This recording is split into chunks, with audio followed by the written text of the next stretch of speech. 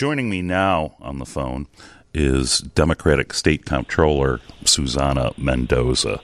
Madam Comptroller, thank you so much for joining me. Sure.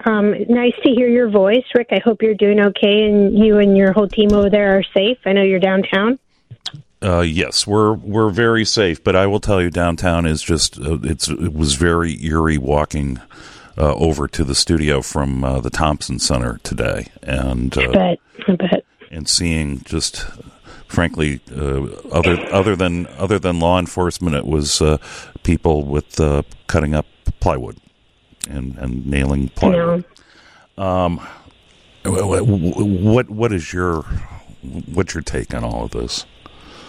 I mean, it's heart-wrenching to see what's happening. I mean, I obviously would have hoped that the protests would have stayed peaceful, because honestly, there is a lot of very legitimate angst and hurt and just disgust for what is happening in our country. And it's not just a one-time thing. I think these protests weren't just about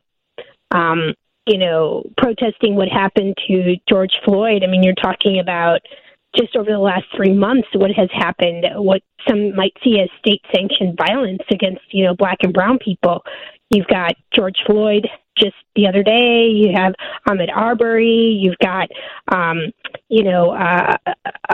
people who should not be dead today and are dead. Breonna Taylor just in Kentucky in March, right? Like, at the hands of what people might feel it's because they did minor things or they even did nothing wrong and are dead because of the color of their skin. And so it's not even just about that. I think, initially these protests were all motivated by more than just, one person, two, three, or countless others, but not just about issues with the police, but about like inequities in healthcare, the fact so many have died during this COVID-19 pandemic, the fact that children across America and right here in Chicago and in our state, depending on what color of their skin is how successful they're going to be in the classroom, given that we don't have equity in education, no matter what bill we may have passed last year. I mean, we're still a long way away from closing the gap between children who we know are guaranteed to be successful as a result of the investments that we've made in their education versus those who happen to be Black and brown and already start 10 steps behind. So there's a lot of things that need to change in our country.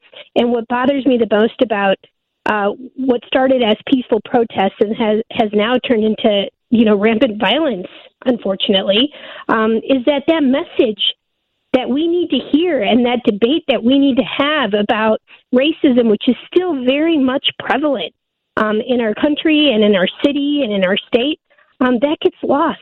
And what needs to happen, which is minorities and majorities coming together to actually fix this problem, is now the focus is taken off of that, and it's all about people that are looting or breaking or vandalizing buildings. And the focus doesn't need to be there. It needs to be on getting rid of this, systemic racism that is very much alive in America today. Well, and to me, I wonder about if there isn't a couple of things at play, too, because obviously you talked about the various levels of inequality throughout society.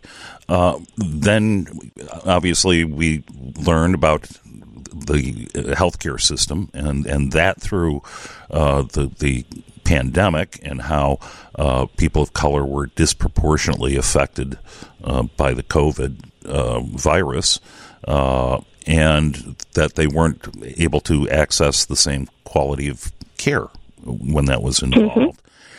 You've got, obviously, the pandemic has drained a lot of our patience.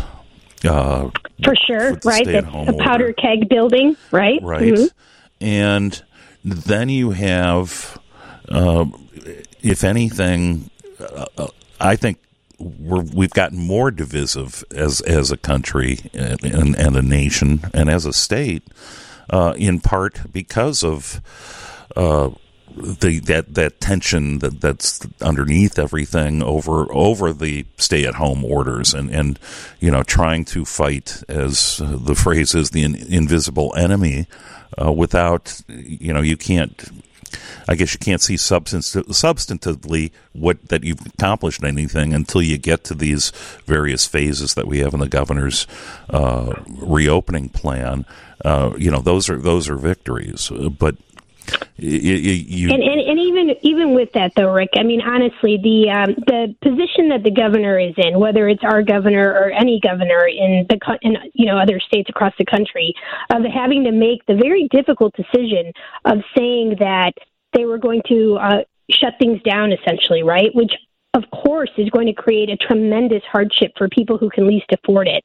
But nonetheless, it's this no-win situation where, if they do their job correctly, not that many people will die, right? Which by design then becomes a situation where, because you were successful in not actually overwhelming the hospitals, in not having, 50,000 people die in your state, that the people who didn't see those massive death tolls are going to say, see, we didn't need to do this.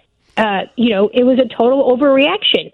So from the get-go, you have to make a decision that the best outcome for you is that people say that you overreacted, because that means that less people died. But it's hard to, when you've lost your job or when you're having difficulty putting food on the table for your family, it's hard to understand that concept. But I don't envy the governor and the decision that he had to make based on legitimate science, based on the fact that he knew that if he did his job correctly, not a lot of people would die. And even with that, we've had over 5,000 people die. And this is not the flu. And it's not okay for people to pretend that it is. So, again, it's a no-win situation for folks who had to make the decision to try to get people to understand the severity of what we were up against with COVID-19. And the worst part about this is that, it has been so politicized to the point that, wearing a mask is now seen as some kind of like, I'm either a Democrat or a Republican, when really wearing a mask should just be seen as, we don't want people to get sick. And if I'm asymptomatic and I may feel great, but I might be carrying this virus because I haven't been tested yet and I don't know yet. And I think the simplest act of kindness that we can do, regardless of what your party affiliation is just follow medical advice to wear a mask. But even that has been politicized. So a lot going on here, Rick. I mean, there are no easy answers to this, but certainly what we're seeing happen right now in Chicago and some of these surrounding suburbs now here in Illinois and across this country in all these major municipalities is just absolutely horrible and tragic. We're speaking with Susana Mendoza. She is the comptroller for the state of Illinois. I'm Rick Pearson. This is the Sunday Spin.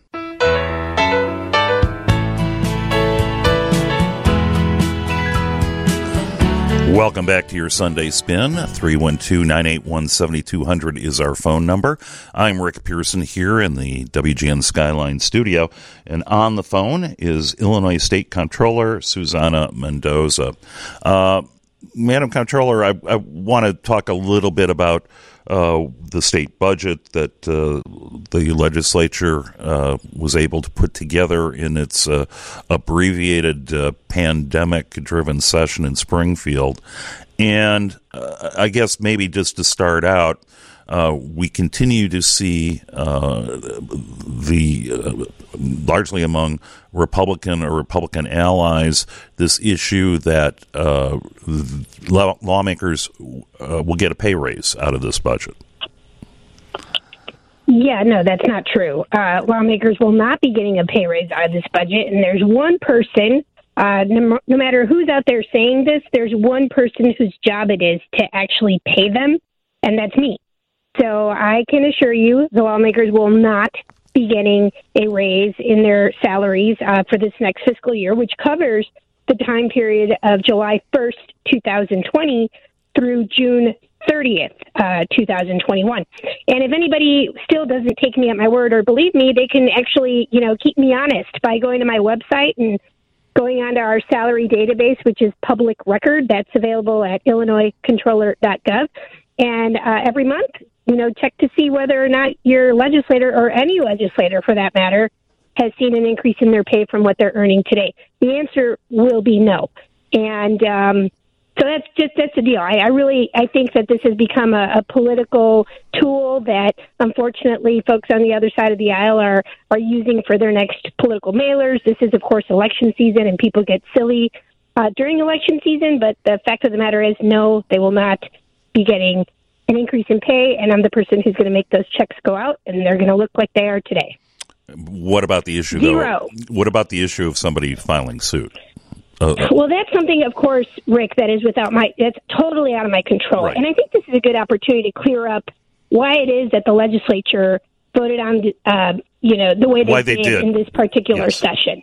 Because, the Republicans right now are saying, well, they didn't specifically vote against their pay raise, which is what the law currently says they're supposed to do in order to negate the pay raise. And that is true. They did not specifically vote down the pay raise.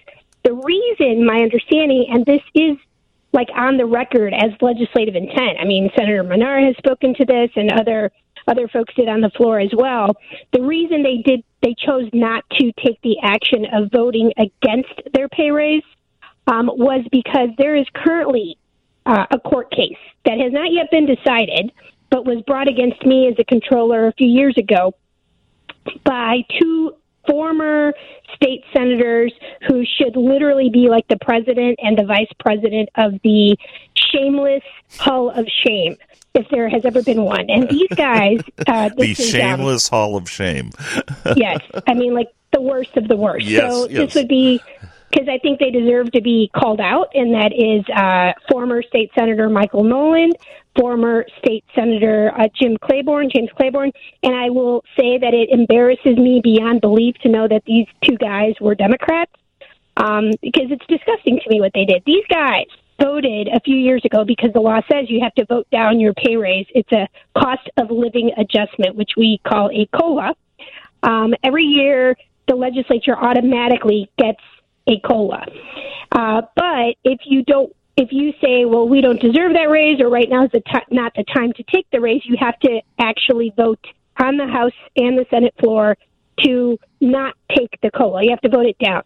So year after year, these guys did what most legislators do, which is vote down the pay raise. And not only did they vote against their pay raise, so they voted to not accept their pay raise, they went so far as to send out press releases about how honorable they were and how they were men of the people, and this would be terrible to take a pay raise when everybody else is suffering, blah, blah, blah, right? And they also co-sponsored the legislation to not take the pay raise. Yet as soon as they left office, both of these shameless grifters turned around and sued me because they should have gotten their money, because when they voted for it, they said it was unconstitutional. But so really, it's the epitome of shame. Now, that case has not been decided yet. I have not paid them a penny. They keep coming at me with more additional court filings, saying that I should have paid them, that they're owed this money, and I keep fighting this. And God forbid we lose the case in court, I will appeal it. So, unless if a judge orders me to have to pay it, which I certainly hope we win in court and that doesn't happen, I'm not going to pay these guys, and they're going to have to keep suing and do whatever they need to do to try to get some friendly judge who goes their way. But I hope that does not happen. But having said that, because the court in this preliminary part of the findings has preliminarily ruled that the action of voting down a pay raise is actually unconstitutional. They haven't told me I have to pay yet, and I'm still fighting this. The legislature, knowing that this court case is still being litigated, fought, right. Being litigated, they said, all right, well, we don't want to do the exact same thing that right now is under question in the courts. So what's another way of voting down our pay raise is, okay, if we can't vote down the COLA, so the cost of living adjustment, hence pay raise, we'll keep the COLA in the budget, we'll just make it $0.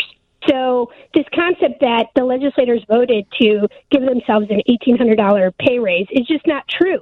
They voted to give themselves the COLA, but they funded the COLA at the grand sum of $0.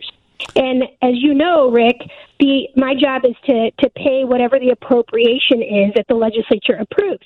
And in this case, they approved an appropriated level for raises of $0, which is exactly what I'm going to pay them. And frankly, that's the right thing to do because, I mean, you'd really have to be shameless right now to be pitching for a raise when, a third of the country's unemployed and we're in the middle of a pandemic and they've literally worked 4 days over the last few months in session, right? So, it's the worst possible time to be advocating for a raise. So they did technically keep it in there, but I think they kept it in there to try to avoid a further legal challenge. Now, can someone once again turn around and sue me? Yeah, sure, I guess they could. I don't advocate that they do it.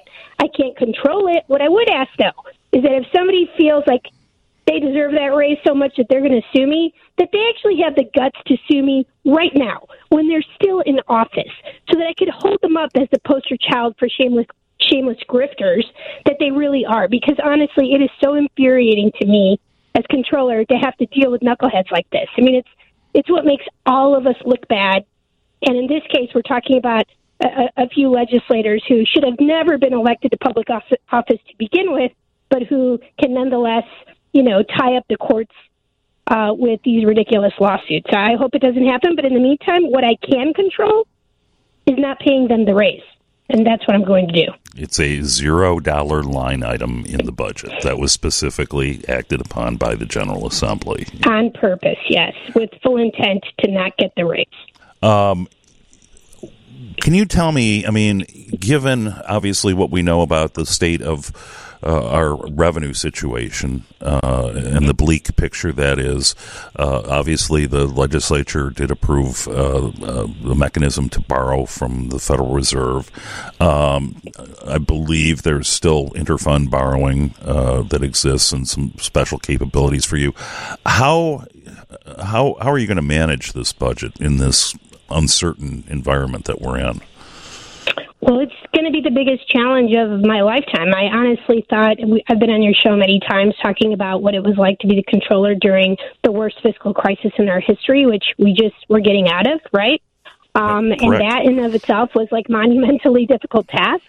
But at least during the budget impasse, we still had strong revenues coming into the state. Now, I didn't have legal authority without a budget to spend those revenues and pay the bills on time, which is why we had such a huge bill backlog. But, I did take a almost $17 billion bill backlog during the budget impasse and whittle it down to $7 billion, which is still a lot, but certainly a lot better than almost $17 billion. We were finally getting out of the woods here, right? You could see some light between the trees, and then COVID-19 hits. So that's going to blow another close to maybe $7.2, $7.3 billion into our lost revenues. I mean, it has nothing to do with prior fiscal irresponsibility, right? This has nothing to do with prior years of mismanagement. This is 100% the extra $7 billion on top of the $7 billion we have today. The extra $7 billion is a result of COVID and of also delaying the period for filing your taxes, right? So this current fiscal year that we're in, we normally have great revenues coming in April, but those have been postponed. Those taxes don't have to be filed until July. So that really hurt us in this fiscal year by over $1 billion. And it's the next fiscal year we are going to be experiencing, thankfully we have a budget, but what we will see is a gigantic hole blown in our budget of lost revenues that it will take us significant time to recover. So we cannot recover without the federal government coming in and helping us. And that's not a bailout. That's just legitimate help that every single one of the 50 states is going to need from the federal government to make them whole for the revenues that they lost as a direct result of COVID-19. We're not there yet. They haven't helped us yet, but that's the help that we're going to need. That's Illinois State Comptroller Susana Mendoza. Madam Comptroller, thank you so much for joining me. Thanks for having me, and everyone, please stay safe.